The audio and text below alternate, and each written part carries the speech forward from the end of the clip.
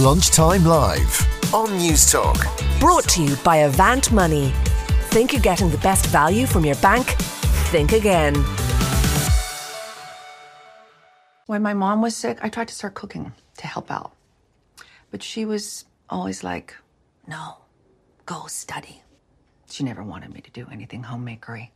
I wasn't going to be a housewife. I was going to be a doctor. Well, not this kind of doctor, obviously. Ever been on the cover of a newspaper for having inflicted harm on a large group of people? It's like Pol Pot and Stalin and me. Listen, we're almost out of time, and since this is your daughter's session, I'm going to move on to her now, if that's okay. Of course. Want some? What is it? Poison.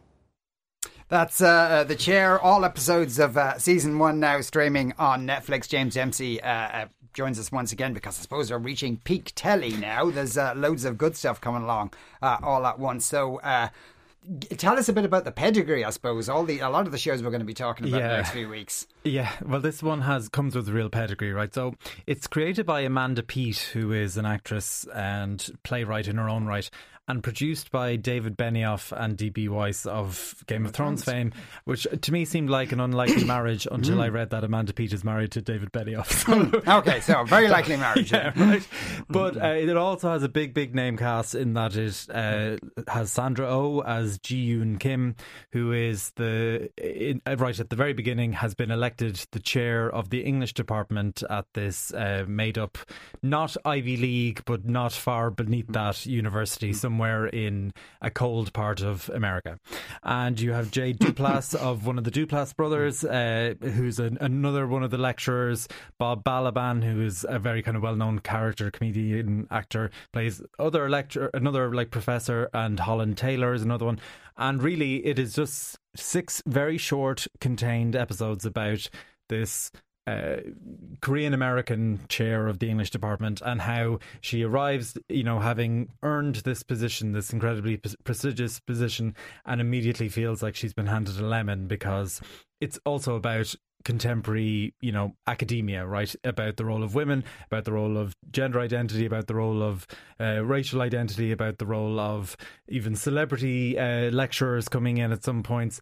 And I have to admit, it grew on me, right? So I absolutely wanted to love this right from the beginning, right? It is this beautiful, glossy, stylish, well-made thing that has lots of people I like in it, right? So a good start to begin with.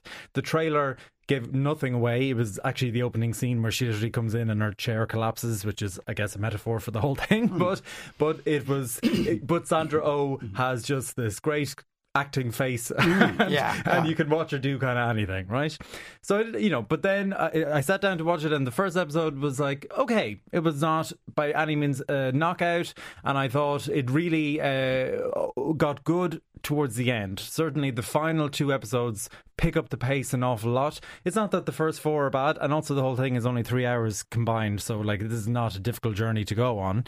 But I thought where it was at its weakest was in its understanding of young people and young students. It was this, it takes this kind of like cancel culture subplot in a way that I think is quite chiding of the young people who might engage in cancel culture for whatever reasons, right? Whereas it's very sympathetic to the professors for whatever reason they are being focused on. So, for example, you have a plot with Holland Taylor as one of these older professors who feel like they're on a hit list because they're 70 plus and they got into academia because this wasn't a career you age out of, but they feel a target on their back. And some of her scenes are incredibly funny. I mean, I know her from like Romancing the Stone was a childhood movie of hers, but she has gone on to be in like Two and a Half Men and Boston Public and all these kinds of shows, and is this working kind of character actress, and this is probably her finest role. She's really, really, really excellent in it. Okay. I also think the subplots involving Sandra Oh's daughter, who's played by Everly Cargania as Juju, who is an adopted American or Mexican child who is her adopted daughter. This is a really excellent child performance where she's playing this kind of slightly strange, unusual, oddball character who is very, very watchable. I mean, that is down usually to really, really good direction because, you know, how much intent and how much, how much Uta Hagen she brought to the scene. Probably not that much. But her scenes are incredibly funny and well thought through, well cast, well acted. And anytime she's on screen, she almost steals focus from everyone else. And when I'm saying everyone else is Sandra Oh and Jay Duplass, that is really saying something. So all in all, I watched it pretty much in one day, one sitting. Very easy to do that, and certainly, by the time it wrapped up, it had grown on me significantly, and all the doubts that I had at the beginning were pretty much put to bed. Right, because we were saying just before it came on air about the White Lotus and how, you know, the murderer gave it a story arc. Is there, other than Asian woman becomes head of English department, is that it? Or is there any kind of... So, yeah, there are a number of plot points. So you have Sandra Oh trying to navigate her new professional milieu, right, amongst her colleagues who she was once peers of and is now essentially in charge of. Then you have her interactions with the dean of the university and his expression that he wants her to basically get rid of 3 members of staff and how she's going to navigate that. You also have enrolments down in the English department, and what does it mean for, you know, what does it mean in 2021? Should you study Chaucer or should you study a STEM subject, and how they navigate that? And then Jay Duplass is playing this sort of very, very popular modernist professor whose wife has passed away a year ago, and he's a bit miserable because of that, fairly understandably, and how he is navigating his sort of widowerhood in the modern world, and how he interacts when he makes this faux pas in class that goes viral and leads to a hasty counselling. Right, okay. And it seems also from what you're saying, it's very much from the point of view of the older members of the cast, and that cancel culture is this kind of foreign thing rather than it's necessarily giving you much understanding of it. Well, certainly they are. Look, it is definitely about the professors. It's not about the students. If you want to watch an American, university-based treatise on what it is to be a student, watch Dear White People, which is also on Netflix and is also really, really, really good. This is about... I'm reluctant to say the adults in the room. This is about the tenured professors, or those trying to get tenure, even though I don't really know what that means, permanency, I guess. I think it's a permanent job. Yeah, right. But it's about their navigation and how they and the changing sort of status of their role and their job, and how that isn't necessarily what they signed up for. Right, okay. Someone's texting in to say, it looks good, but I can't stand Sandra Oh. Oh. Well, then it's probably not for you. It's definitely not for you. But I just find that hard to imagine that somebody could say they can't stand Sandra Oh. Well, I think this is a very good marriage of her abilities, right? Like I liked her in Killing Eve. I loved her in Killing Eve, and I liked her even in Grey's Anatomy way back when, right? And she made a very brave choice to leave Grey's Anatomy at the time that she did, because her career, faltered for probably a decade before Killing Eve came along and really gave her that push. And this showcases excellently her dramatic skills as well as her comedic timing, because it's just so quick and pacey, and yet packs a real emotional punch every now and again, particularly towards the end, where you see her interacting with people that she's friends with and having to make very difficult decisions. Yeah. And she does that really, really, really well. Right, okay. Okay, I'm sold. I was going to watch it anyway, but I'm even more sold now. The next big title this week, this is the new Big Little Lies, I suppose. It's 9 Perfect Strangers, new episodes every Friday on Amazon Video Prime. Here's a clip. I almost didn't come. And then when I did get here, I really thought about leaving. Nearly everyone here almost didn't come. They sense it's gonna take courage. And it'll be sometimes unpleasant. And I'll tell you something else. The people who come here, most of them, they have fairly good lives, comfortable even. They come for the suffering. I don't want to suffer. You're already suffering. Right, there we go.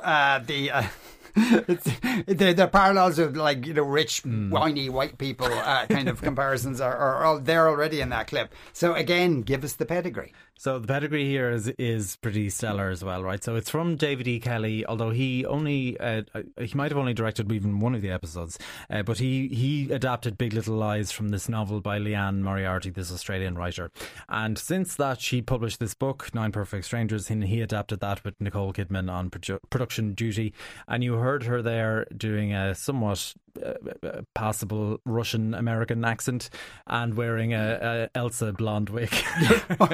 And then you also have Melissa McCarthy, Nicole Kidman plays Masha, who is this sort of like guru, vaguely cultish leader of this wellness retreat called Tranquillum, which is for very wealthy people.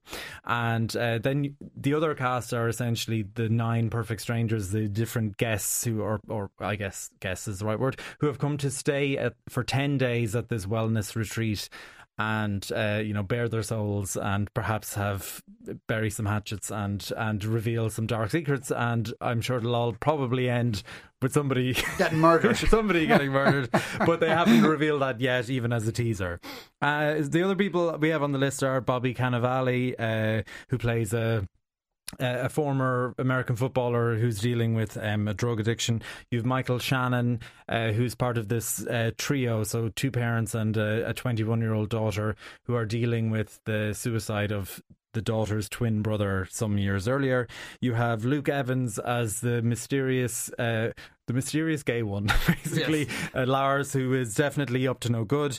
Samara Weaving, who people would know from Ready or Not. She's actually the niece of Hugo Weaving, the Australian actor. But she is a star to be. She was in Hollywood. She's been in a few other things. Everything that she's in, she is excellent. So she's just like a star on the rise. Regina Hall, who is best known for scary movies, but was recently in this very critically acclaimed movie called For the Girls.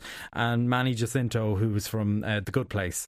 And basically, I have to admit, I don't know where we are, right? Because 3 episodes in, it's been a very, very, very, very slow unroll. I haven't read the book, so I don't know where the plot is going. And really, I have no idea where it's going to go in the next 5 episodes. But I'm not necessarily that enthused to find out either. For me, it's a bit like it's like when Nicole Kidman and David E. Kelly went off to make The Undoing, that murder one. The only thing I remember about which is her green coat, right? Because I started that and it didn't hook me. I just didn't care ultimately whether Hugh Grant did it or not. I don't know if he did or didn't. Right? He did. Okay. Sorry, ruined it on everybody. Well, that was the annoying thing about it, was that at the end it was like, oh, okay. So there was no didn't he at all. So far it's just nothing has quite hooked me, right? So the thing about The White Lotus that sort of hooked me is each individual group story would almost have made its own kind of interesting movie to watch. Whereas here, because of the nature of the wellness retreat, all of the individual guests are actually deliberately brought together, but then they're made to do kind of silly things, right? So like they do a jumping or like a potato sack race, or they go off and do a bit of skinny dipping, and they're supposed to be bearing their souls to each other. But 3 episodes in, I think they're supposed to be maybe 3 days into this 10-day retreat, they haven't really, broken down their barriers, and they're not bearing their souls yet. And any of the kind of major plot moving parts haven't really happened yet. All we do know is that Masha survived being shot in a car park and is drugging her patients, and we get drugging them, and we that's not a spoiler. You get that pretty much early on. It's very stylish, certainly. This is, if you ask me where would I rather stay, The White Lotus or Tranquillum? Probably Tranquillum. It is a beautiful, modernist... it's in the States, it's not in Australia or anything. It was filmed in Australia, but it's supposed to be California. Right, okay. In the novel it is Australia, but anyway, who cares? But all in all... after we're not quite at the midway point. The next episode is the 4th of 8. Something really epic needs to happen, or else I'm just going to find my interest waning big time. Right, okay. And Melissa McCarthy? Melissa McCarthy is very funny in it. She and Bobby Cannavale are playing, have a lot of their scenes together. And there's a great scene involving her asleep in a swimming pool that I won't spoil, that does have a good payoff. But everyone is kind of everyone is in a different show, right? Melissa McCarthy is doing kind of snarky, broad comedy. Nicole Kidman is doing weird, cultish madness. Regina Hall is doing even very strange weirdness. Everyone is in a different show, and it hasn't quite gelled for me. Right, okay, because it was only because I was interested because, you know, in Can You Ever Forgive Me, she kind of broke out of that. She's brilliant in that, yeah. She broke out of that mould, so it's disappointing to hear she's gone back into it again. That is a shame. And Claire says, we all obviously know Samara from Home and Away. It was her breakout role. No, I'm a neighbour's I didn't know that. Sorry. That was unaware of that too. Sorry. Does Nicole Kidman equal a radioactive Mr. Burns emerging from the woods saying, I bring you peace and love? Actually, he looks a bit like Nicole Kidman. Fair. And if that had happened, it probably would have piqued my interest a bit more than the weird kind of quasi guru stuff she's been doing, which really hasn't been anything except saying things very slowly and quietly in a way that's supposed to be incredibly profound. Right, okay. Is she kind of channeling, the whole Goop thing? Is perhaps there a bit of I think dig at that? Yeah, there might be some references to that. Yeah. Yeah. Okay. Right. Our third show is quite different from the first two. It's Changing Rooms. It's running on Wednesdays at 8 p.m. on Channel 4. You can catch up on all four. Here's a clip. Why hair? Well, we genuinely travel the world to see design. We went to a really cool VIP bar. You can imagine the scene, Brooklyn, bougie, very trendy. Wow. And there was a cushion made of hair, and we thought, oh my God, that is so cool. The whole kind of Las Vegas thing, immediately we thought of showgirls and glamorous drag queens, and it does look like, doesn't it? That middle one does look like, couldn't it? But perhaps we could give it a bit of a relaxer. A bit of a condition for her. Oh, look at that. Ta-da! Ta-da! This is a ta-da! The term bougie didn't exist when this show started. So is this a reboot? It's a reboot from the BBC 90s show, which has undergone a bit of a kind of cult renaissance as a almost like Alan Partridge-esque type show, right? Because if Scott Bryan, who was a TV writer for BuzzFeed, in 2017 he wrote this article where he just listed 15 makeovers from changing rooms, and it is worth seeking out because I guess we didn't know better in the 90s. Certainly I didn't, because I was like a child. But the decor on that they left these people with in their houses was absolutely rubbish. I mean, appallingly bad stuff. Probably cost them more to just paint it white. But this time around, they've brought it back. So Carol Smiley is gone and has been replaced by Anna Richardson. Lawrence Llewellyn-Bowen knows his market, and he is back as one of the constant designers. And then the other house is done by a duo named Jordan Clurow and Russell Whitehead, who came up with this thing that they were talking about in that clip, which was essentially like, a 2x4 that's about 3 meters long and 1 meter down, with blonde wigs just hanging. And like I read somewhere, it was like someone had chopped an Afghan hound in half, or a serial killer's lair. Yes. So what I actually thought about this was, one thing that they have done is they've gotten rid of the budget. So it used to be that they had to do the changing room, they had to change the room in a £500 budget, and I think if they went over, who cared? But that was the whole premise. £500 was what you were supposed to spend. There was no talk of budget this time around, and it's also sponsored by Dulux, so you can see they will paint it white. There's nobody painting white. In fact, every single room had multiple colours in it. When they did the reveals, it was breathtakingly bad design. I mean, who am I to say that? But still, and there was some enjoyment to be had. If you're looking for kind of very mindless hangover television, right? I could think of nothing more enjoyable than to spend 45 minutes watching two idiots have a room in their house absolutely destroyed. As you say, in the 90s, maybe none of us people knew much better. We thought maybe Lawrence Llewellyn-Bowen had some sort of proper job, but now they are actually literally going into people's houses and destroying them.